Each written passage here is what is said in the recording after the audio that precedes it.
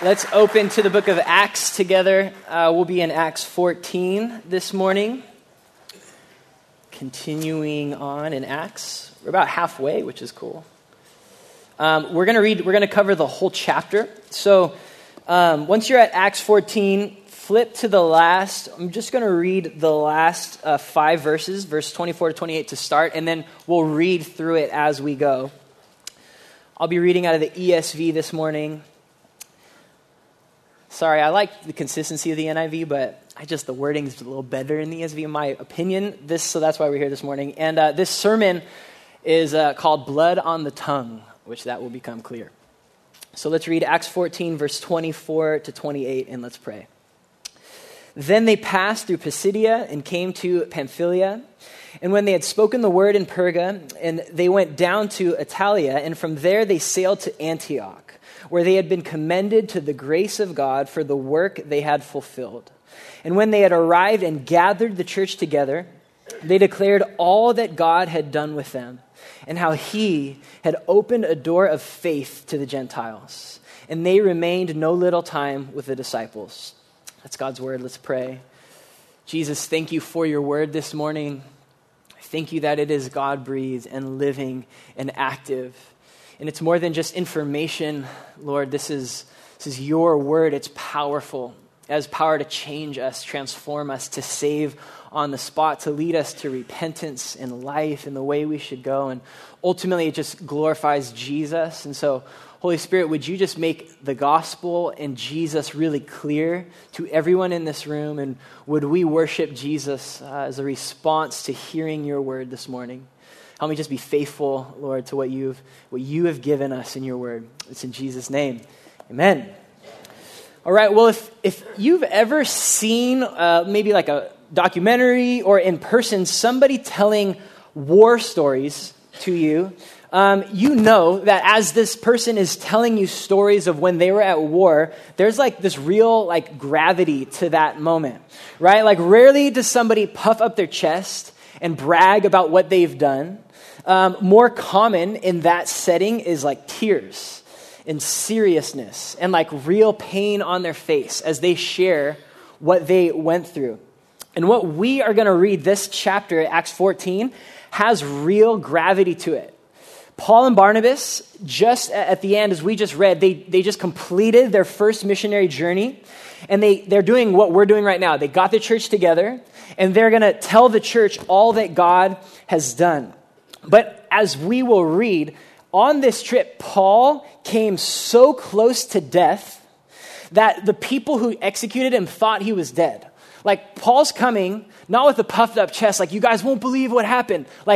He probably maybe still has blood, the taste of blood in his mouth as he's sharing these stories. And more significant than I was in World War II, people were rescued from eternity and walked away from Jesus for eternity in this chapter.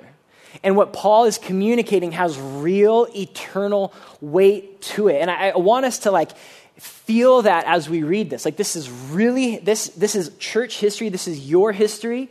And these are real people who were saved or walked away from Jesus for eternity. And so I think it's important that we kind of feel what it would have felt like for Paul to stand up and share this chapter with the church. So we're going to look first at verse 1 together. Acts chapter 14, verse 1, it says this. Now at Iconium, they, which is Paul and Barnabas, entered together into the Jewish synagogue and spoke in such a way that a great number of both Jews and Greeks believed. Now, I want to give us a little bit of context here. We have a map. So on the far right is Antioch. That's where they left from. That's like Reality Carp, who sent them out. And then they sailed to Cyprus. Remember, that was Barnabas' hometown. They preached the gospel there. They encountered some opposition there. And then they sailed up to Perga, which is basically where we're starting. And then the chapter, and then they go to, they go to Perga in chapter 13, go to another Antioch, which isn't the same one. And now they're going to Iconium. Then they go down to Iconium, Lystra, and Derbe, which are the 3 cities we'll be in this chapter. And then they go back through most of where they came, and then they went back to Antioch at the end. So that's kind of like the map. That's modern-day Turkey. Syria, Israel's like more over here on the coast. So they are going to Iconium. It's kind of like top right-ish is where this starts in verse 1. So they start in Iconium. They preach the gospel. Verse 1 tells us, and people actually believe. Like we just see the power of the gospel in one verse. People get saved. And that's awesome. That's the power of the word of God. That's what they came to do. But look at one verse later. Look at one verse, the difference from verse 1 to verse 2. Verse 2, but the unbelieving Jews stirred up the Gentiles and poisoned their minds against the brothers. As is life, within just one verse, the situation can turn from so encouraging to so discouraging. That's just life. And that's especially life with Jesus. Like one moment, you're just on this mountaintop with joy and you're like, I love Jesus. It's worth it. I'll do anything. And then like the next could be moment, you could be feeling so discouraged and so disappointed. And that was what these men experienced. They're like, God, you're doing something. And then in that moment, Jews come in and they poison the minds and everyone's like, don't even trust Paul and Barnabas. And here's what's really fascinating about these Jews. I want to think about this. These people who rejected Paul and Barnabas claim to know God and love God. Think about that. They're like, yeah, I know and I love God. Yet they're actively opposing the message of Jesus. And they're poisoning the minds so that no one will listen to the message of Jesus. And here it's interesting because we live in a culture that's really similar. We're like, hey, it's okay to like be religious. It's actually even maybe cool to be religious and to be spiritual. Yeah, I believe in God. But the moment someone speaks the specific name of Jesus, there's opposition. And here's the point. General, vague spirituality is not enough. And it's not enough to be like, yeah, I'm spiritual and I'm down and I love God and I want to follow God. We have to hear the name of Jesus, the saving power of the blood of Jesus. And as in this day, so in ours, the moment that name is proclaimed, there's opposition by religious people. Notice that. These weren't atheists, which is maybe what we're a little more familiar with in our culture. These were religious people who are opposing Jesus. And so what's their response? Look at verse 3 together. So they remained for a long time, speaking boldly for the Lord, who bore witness to the word of his grace, granting signs and wonders to be done by their hands. And I love God's word because it's so counterintuitive. And it's what these men do is not, what I maybe would do. But what we learn from Paul and Barnabas, okay, there's opposition, so let's stay and keep speaking boldly the name of Jesus. Where there's opposition, where people are like, no, I don't know about that, they stayed and engaged, and they like turned up the volume. They're like, no, Jesus is the only way, truth, and the life. And they spoke boldly for the Lord. I'll be honest, I'm intimidated to do evangelism, like interpersonally. And if it starts to go sour, what I honestly do is I back off. I'm like, okay, no, it's okay. But this is what they're like, no, like Jesus is for real. He's your only hope. And what we see in this verse is as they speak boldly, God himself shows up. God himself bears witness that this is true, that there's power in the name of Jesus, which is also encouraging because the power is not in us, in our presentation, in our cleverness, in our knowledge of the culture. It's in God. They just kept speaking about Jesus, and God is like, watch, I'll show up. And in the word of his grace, as it says, God starts doing signs and wonders. I mean, imagine that, like, I don't know. And then like signs and wonders, like that would get attention. And remember, like God hasn't changed and still bears witness through signs and wonders. But remember, the most significant sign, most significant wonder on earth is someone who is lost believing in Jesus. Like that, the power of the gospel is itself like that's amazing. Why would that person completely change their whole worldview and follow Jesus? That is the power of God. The gospel is the power of God. And so they kept preaching. God showed up. And then look at verse 4. look what this boldness leads to. Verse 4, it says, "But the people of the city were divided. Some sided with the Jews and some with the apostles." Okay, this is obvious, but it's worth saying. Jesus is polarizing. He's polarizing. When Jesus is proclaimed, some people are like, yeah, I don't believe that. And some people are like, yes, I believe it. But this is really significant, especially for us. Why is Jesus polarizing? Is it because he was really harsh with those he disagreed with? Is it because he only came to eat and drink with those whom looked like him or believed his same beliefs or, even had the same perspectives on politics? Is that why Jesus was divisive? Was Jesus polarizing because he was more passionate about solving the political issues of the day than the kingdom of God? Was Jesus polarizing because he came to condemn the world? No, Jesus was polarizing because of the message of his grace. Look at verse 4. Verse 3, they preached the word of his grace, and that led to division. Because this is important. Grace, the grace of God, is actually offensive. It's polarizing. Number one, it offends the good people. It was offending these Jews. It offends good religious people who have acted better than all the bad people. It's offensive to good people. It offends those who are who have it all together, who obey God more than others, because it says, that's not enough. You need to be saved. You need the blood and righteousness of someone other than yourself. And so all the Jews are like, man, what is this message? And you know what? The word of God's grace is also offensive to the bad people. It says, hey, you need forgiveness. Your sin isn't okay. It's not okay. You have fallen short of the glory of God. And to both good people and bad people, it says God loves you and died for you, for your sin, for your self-righteousness, good people, and for your sin, bad people. And it's divisive. And when the church is really being who it's called to be, using, like when the gospel is our message, it will be divisive. But here's the important thing. It'll be divisive to people on the right and people on the left.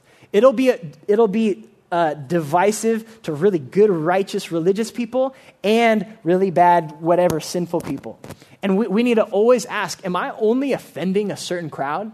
Maybe you're not like preaching the gospel. You're preaching something else. They were preaching the word of the grace of God, verse 3 tells us, and it led to division. And I just want us to be a church that we're offensive only because of the blood of Jesus. Not because of anything else. Not because of culture or politics or anything else, simply because we proclaim the message of Jesus. That he loves the world and came for sinners, that if anyone would repent, they would be saved from their sin. And we should be, listen, if Reality Carp is doing it right, there should be religious people upset at Reality Carp. And there should be, liberal people and the culture upset at us at the same time. That's just kind of like how we know. Am I offending both groups? Okay, I'm doing okay. I'm like Jesus. I'm doing like Jesus. I'm like Paul. We're doing it right. And so this is what happens in the next 3 verses. Let's look at verse 5 through 7 together. When an attempt was made, this is awesome. Look at the unified opposition by the Gentiles and the Jews with their rulers. So you got politics involved, you got Gentiles involved, you got Jews involved, to mistreat them and to stone them, meaning like execute them with rocks. They learned of it and fled to Lystra and Derbe, cities of that Lycaonia, and the surrounding country. And there, look at this, they continued to preach the gospel. I love this about Paul and Barnabas and what we're called to do. Persecution will just lead to the spreading of the gospel. Persecution should always lead to the spreading of the gospel. And this is a little interesting. At first they were like, no, let's stay. And then they're like, no, let's go. And I think there's just Holy Spirit leading there. There's some mystery there. When do we stay and stay bold? Or when are we like, no, we're probably going to die. Maybe it's worth spreading the gospel. It's kind of ambiguous, but the point is they continued to preach the gospel. In the midst of opposition, in the midst of what man and Satan intends for evil, God is working for good. This is how the church spread in the first couple hundred years. It was always persecution, and they went and spread the gospel. So they move on to Lystra and Derbe, and we pick up at verse 8. And actually, we have that map again just so we can reorient ourselves. So Iconium, they go down kind of to the left right there at Lystra, and that's where we're at now. They're almost going to turn around.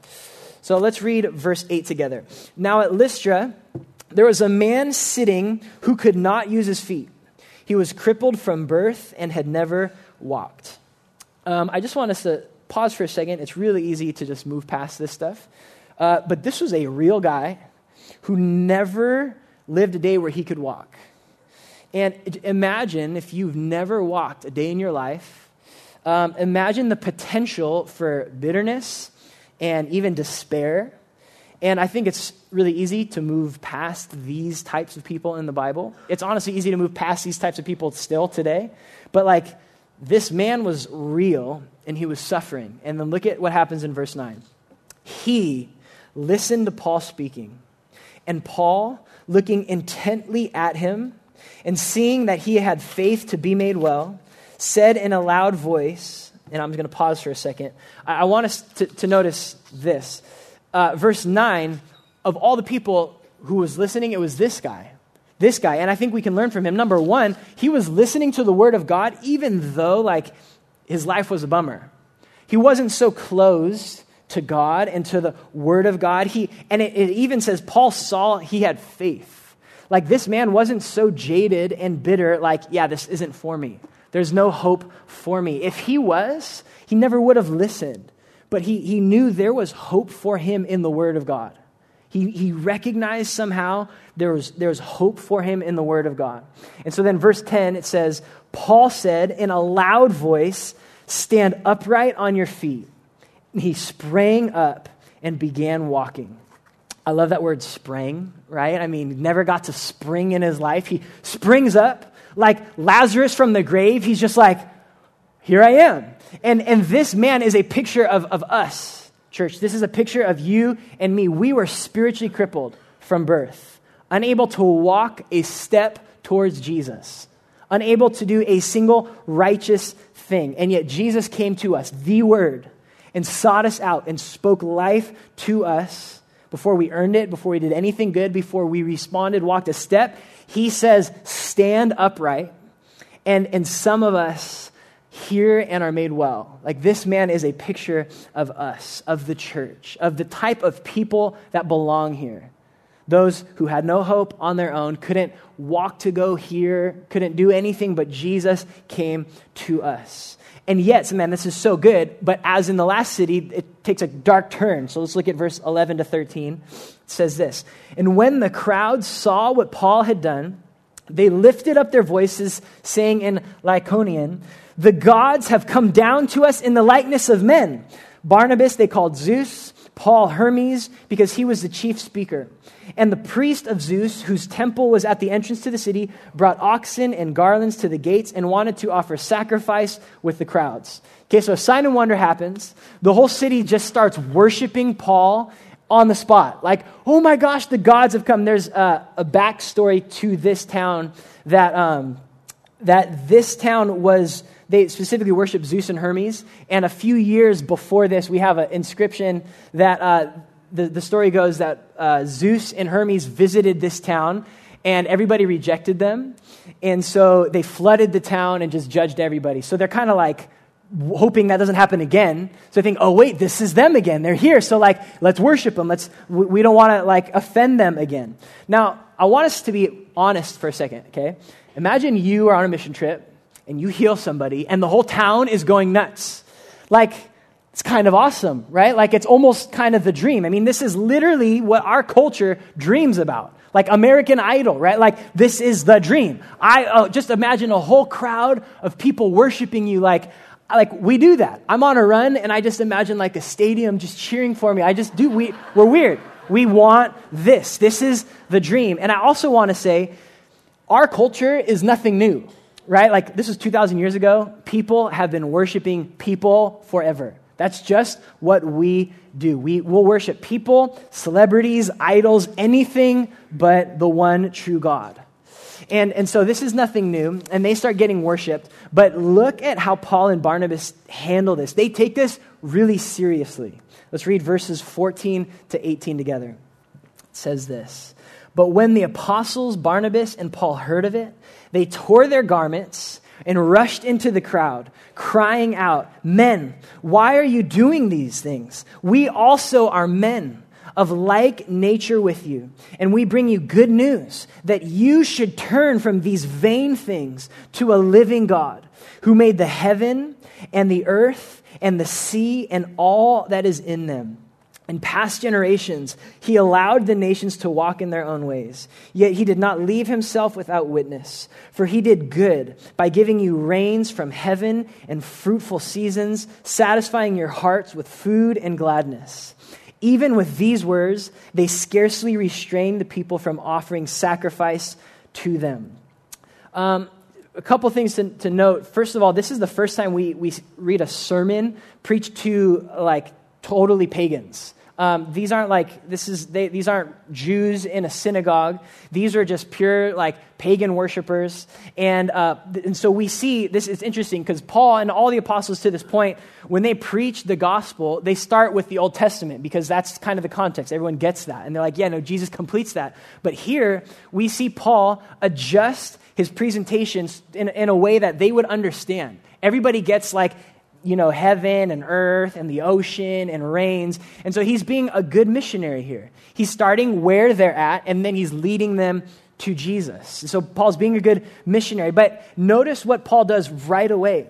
He knows, man, me and Barnabas are nothing special. Don't worship us. It's not about us. In fact, we are just men who were saved by the grace of God. And I think it's also important for us to pay attention to the tendency to deify religious leaders. I don't think that's gone. I don't think that's even gone in the church or even in our church. There's always a temptation to deify religious leaders. And when we see God doing amazing things through them, it's really easy to start praising the men and giving credit to the men and not where it belongs, which is to God. And I love Paul. He's always really intentional to avoid that. And later in 1 Corinthians 3:21, this is what he says of himself. This is profound. I think we have it. He's talking about his ministry. He says, "I planted, Apollos watered, but God gave the growth. So neither he who plants nor he who waters is anything, but only God who gives the growth." And then later down that chapter he says, "So let no one boast in men."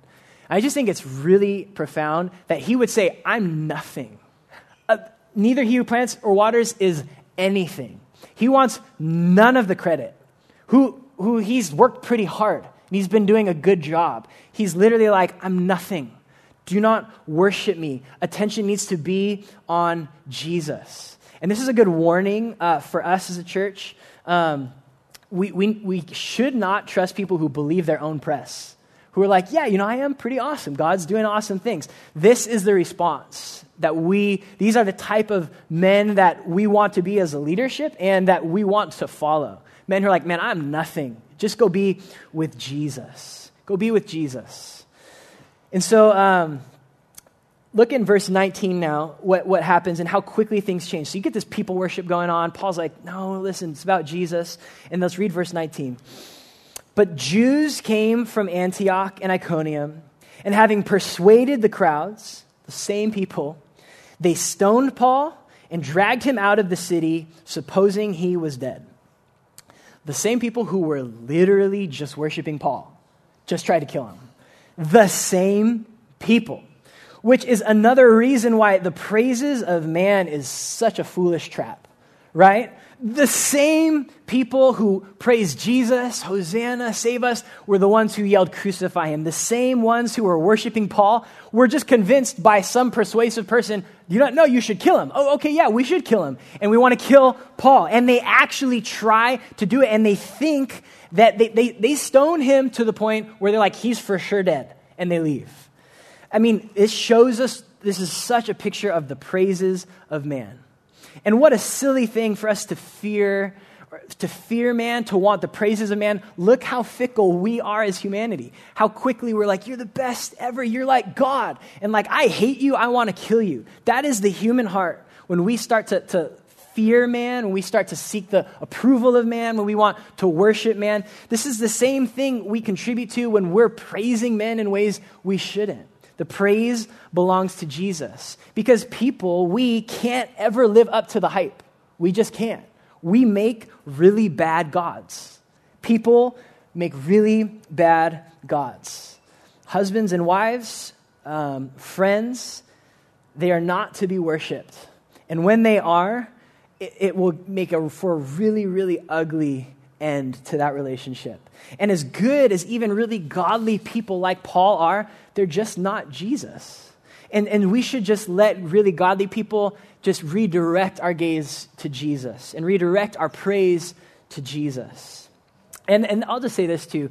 If you feel encouraged, or if you feel compelled to encourage somebody, like Lucas just led worship first time on a Sunday morning, like do it, but let them know how Jesus is using them, right? Like give glory intentionally to Jesus. It's helpful for us because, I'm like, oh man, I am kind of awesome. Like that's not where I need to be. I need to be like Paul, no, I'm nothing. I am nothing.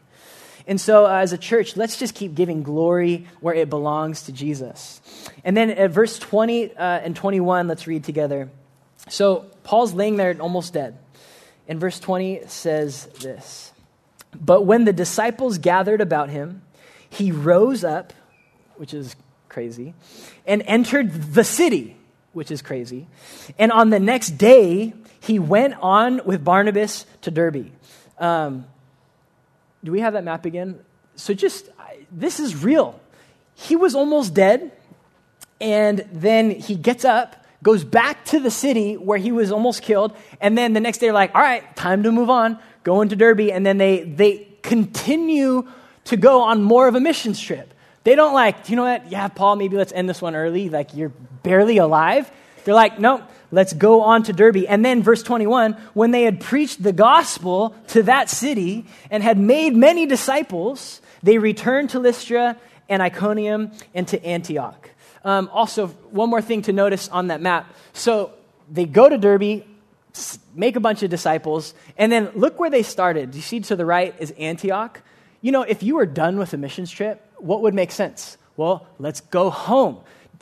But what do? They're like, you know what? No, let's go back through where we've been and encourage everybody. And so they go back to Lystra and Iconium, Antioch, to Perga, and then they sail home.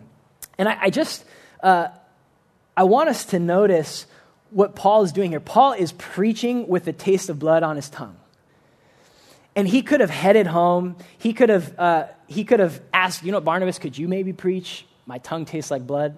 But he continues to go visit with his brothers and sisters in Christ where they were persecuted and almost killed, and they encouraged the church. Paul is like living real like Christianity right here. He knows who he follows, and he knows how he ended his life. He's like, I want to follow Jesus. And I remember, this is profound for me. I remember it was many years ago when I was sitting where you're sitting, and I remember when Britt stood up here and said, man, I feel too young to pastor this church because I haven't suffered enough. I remember him saying that. And since then, as we know, he's suffered a lot. Much that we know about and much that we don't know about. And I honestly feel the same. I'm a 28-year-old. How could I teach? Like, look at Paul and Jesus. Who am I? I'm a schmuck to say, yeah, you're going to suffer for Jesus. But I want to say this. This is why we preach the Bible. You can trust the words of Paul. You can trust a bloody preacher. And you can trust the words of Jesus, your bloody Savior. With blood on his tongue said, it is finished. You can trust him. And that's why I love why we teach the word of God and not just here's some things that we've learned, because like these men followed Jesus and were inspired by the Holy Spirit to write with authority for us. And we get to look up to like to men who have really suffered and wrote under the power and inspiration of the Holy Spirit. And so on some level, any old schmuck like me can get up here and be like, hey, I don't know anything, but let's look at the Word of God. And let's look at what it means to follow Jesus. And let's learn from them. And so Paul decides to go back. And I want us to read verse 22 together. This is what he did on his way back as just barely alive. He goes back and it says he was strengthening the souls of the disciples, encouraging them to continue in the faith, which I'm sure he was struggling with, right? I keep going. To continue in the faith and saying through many tribulations, we must enter the kingdom of God. And so that was his message. We go back to this city. He probably looked ridiculous. And they're like, hey, don't give up. Jesus is worth it. You're going to suffer like how I have, like how he has. But the kingdom of God is waiting for you. And he says I want us to notice three things that Paul says to the church. The first thing he models and does, and what we can learn from Paul, is to follow Jesus is to inconvenience ourselves, to go out of our way, not just to go home, to go out of our way to serve and encourage the church. It's really easy to view this gathering as just like a service by the professionals to the non-professionals. Like this country club, and you pay your dues and you get your service, and if you don't like it, you go to another one. But the church is you, and the gathering is us, the people of God. And we, by nature of being a part of this family of God, we are called to serve one another, to go out of our way, inconvenience ourselves, to encourage and support and serve one another. That's our identity as the church. And I would personally love to just see us do that as a church. How can I that's cool, these people are hosting a community group. How can I serve it? How can I contribute? What can I bring? How can I serve or help? I would love to see more of us serving our children's ministry. I have a baby who sometimes can't go because there's not enough people to hold babies. And I'm thinking, I guess they cry, but holding babies is kind of awesome. I would love to see more of us. How can we serve our youth? How can we take care of these facilities? How can I use the gifts that only I have to serve the family of God together? How can I follow Jesus by he left heaven, he put a towel around him, and he washed feet as a picture of us, what we are to do for one another, to serve one another as a church. The second thing we can see from Paul and his words here is that we actually need to be reminded that we will suffer. We need that reminding. And so Paul went and reminded everybody. He said, through many tribulations, we must enter the kingdom of God. This is profound because do you remember when you first got saved? Do you remember that? When you were just so in love with Jesus and you couldn't wait to read your Bible and go to church and tell other people about Jesus? You remember that moment? Think about this. If you could tell yourself in that state one thing, what would it be? Paul, under the inspiration of the Holy Spirit, said, do you know I need to tell these young Christians? You're going to suffer much before you see God. Right? To the Christian who's I'll do anything. Paul's hey, you're going to suffer a lot before you enter the kingdom of God. Paul knew there comes a day when worship and Bible reading and evangelizing and obeying Jesus just gets tough. He knows. He's living it. He knows it's not always easy. And he's encouraging these young believers and us, that's normal. It's normal that it's tough to follow Jesus. Jesus said, if you want to follow me, pick up a cross and come follow me. And he was living that message. He was living that. You want to be used by God and see signs and wonders and people come and disciples made, you're probably going to end up looking like me. This is the way to the kingdom. And this is just true. The more we are aware that tribulations and trials and hardships are coming, the more prepared we are for them, right? We've all, if not experienced, seen someone who's so in love with Jesus and then they suffer, and it's how can this be? How could God do this to me? And imagine if they knew, hey, that day's coming. You're going to suffer a lot before you enter the kingdom of God. And even in this missions trip, there's been religious, political, cultural opposition. If we want to see the kingdom of God, and if we want to see it advance, we will suffer. And we need that reminding from Paul. So we know it's not, God, why are you abandoning me or forsaking me, or why are you punishing me? Like, we know, no, this is part of what it is to follow Jesus, to suffer, to carry a cross, because the kingdom and the king is waiting on the other side of that suffering. And then the third thing we can see from Paul's message is we need encouragement along the way, right? We need both. We don't just need to hear Paul say, you know what? It's going to be really hard. See you later.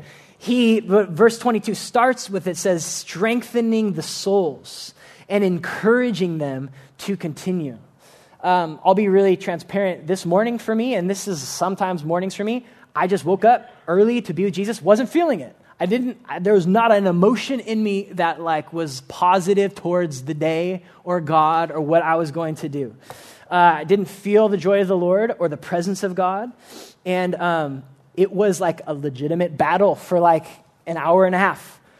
God, please help me. I have to proclaim your word today. And I literally wrote in my journal, I just want to go lay down and go back to bed. That's all I wanted, relief. And through this battle and struggle, the Lord met me. And he really did strengthen my soul and encourage me to go on with what I have to do. And here's the thing, we all of us have trials and weight that we are carrying. And every one of us has trials and weight, responsibilities, worry and fear and guilt that we maybe are tempted towards, sin that we're tempted towards or have been living in. And we need encouragement. And Jesus wants to strengthen your soul. And he wants to give you a spirit to encourage you. Don't give up. Continue. This is normal. And so for those of us who are feeling weary, I just want to remind us, man, go sit with Jesus. He says, come to me. Come to me, all you who are weary. Don't go to that thing or that person. Come to me. I'll give you rest. If you're feeling tempted, I want to encourage you to turn to God's word and remember the misery of sin. This morning I read of David and Bathsheba, just a fresh reminder. This is how much it sucks to sin.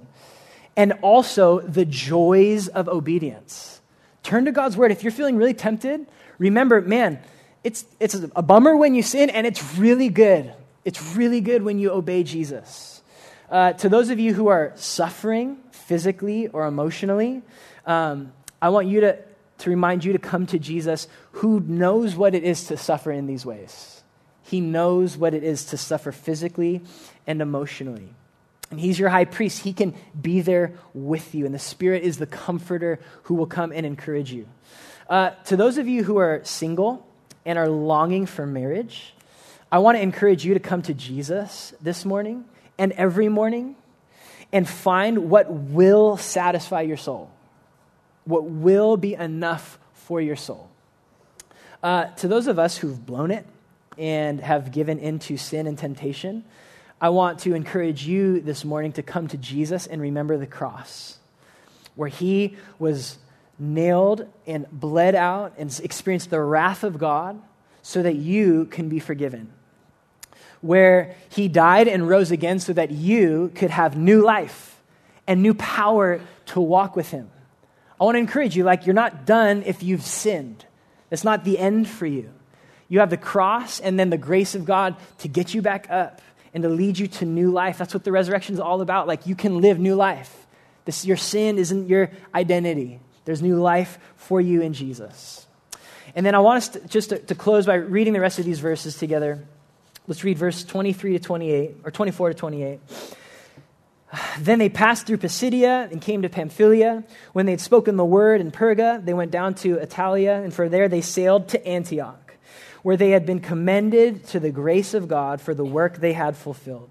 And when they arrived and gathered the church together, they declared all that God had done with them, how he had opened a door of faith to the Gentiles. And they remained there no little time with the disciples. Really quick, I want us to notice three things. Number one, look at verse 23. Notice what Paul did, I should have read that, when they had appointed elders for them in every church, notice the importance of the local church, right? Like Paul on a mission trip was like establishing churches. And what he saw was important when he left these people was that there was a church there with like elders appointed to like have authority and to lead and protect the church. And they prayed and fasted. And so I just want us to remember and be encouraged how important our church is, how important the local church is for your life with Jesus, how important it is for you to be submitted to elders, to be a part of the church. And then number 2, notice verse 26 where it says, they've been commended to the grace of God for the work they had fulfilled. I think it's profound to notice they fulfilled the work. They did it. And I, man, when I read that, I want to be able to fulfill the work Jesus has given me. As Jesus was faithful, finished his work on the cross, he's like, hey, I'm calling you to be faithful and fulfill the work I've called you to. Meaning fulfill your work like literally at your job, be faithful, to fulfill your work in your marriage, to fulfill your work to serve the church, to fulfill the work to evangelism, to our neighbors and coworkers. Like that's work that we've been given. And Paul's modeling for us, hey, finish the job, finish well. And I also want to say this. I know there are people, most of whom we don't notice in this church, who have been working really, really hard for Jesus, who have been serving Jesus, been really faithful, done hard things to preserve their marriage or to be people of integrity at work. And I just, as Paul fulfilled the work and he's going to hear God say, well done, I just want you to know that Jesus sees that you're working hard. And he's proud of you. That's for real. Well done, good and faithful servant. And don't give up. Don't give up. It'll be worth it to fulfill the work before you. And then the last thing to notice, verse 27, it says, when they had arrived and gathered the church together, they declared all that God had done. And here it is, how he had opened a door of faith to the Gentiles. I just want to remind us, church, that the door is open. God opened the door to the Gentiles through this mission trip, and I just want to remind us, it's still open. There is no such thing as a closed country. That's not a thing. The door is open. There's no such thing as a closed neighbor, as a closed workplace. There's no such thing if the government themselves are like, it's illegal to talk about Jesus. The door is still open.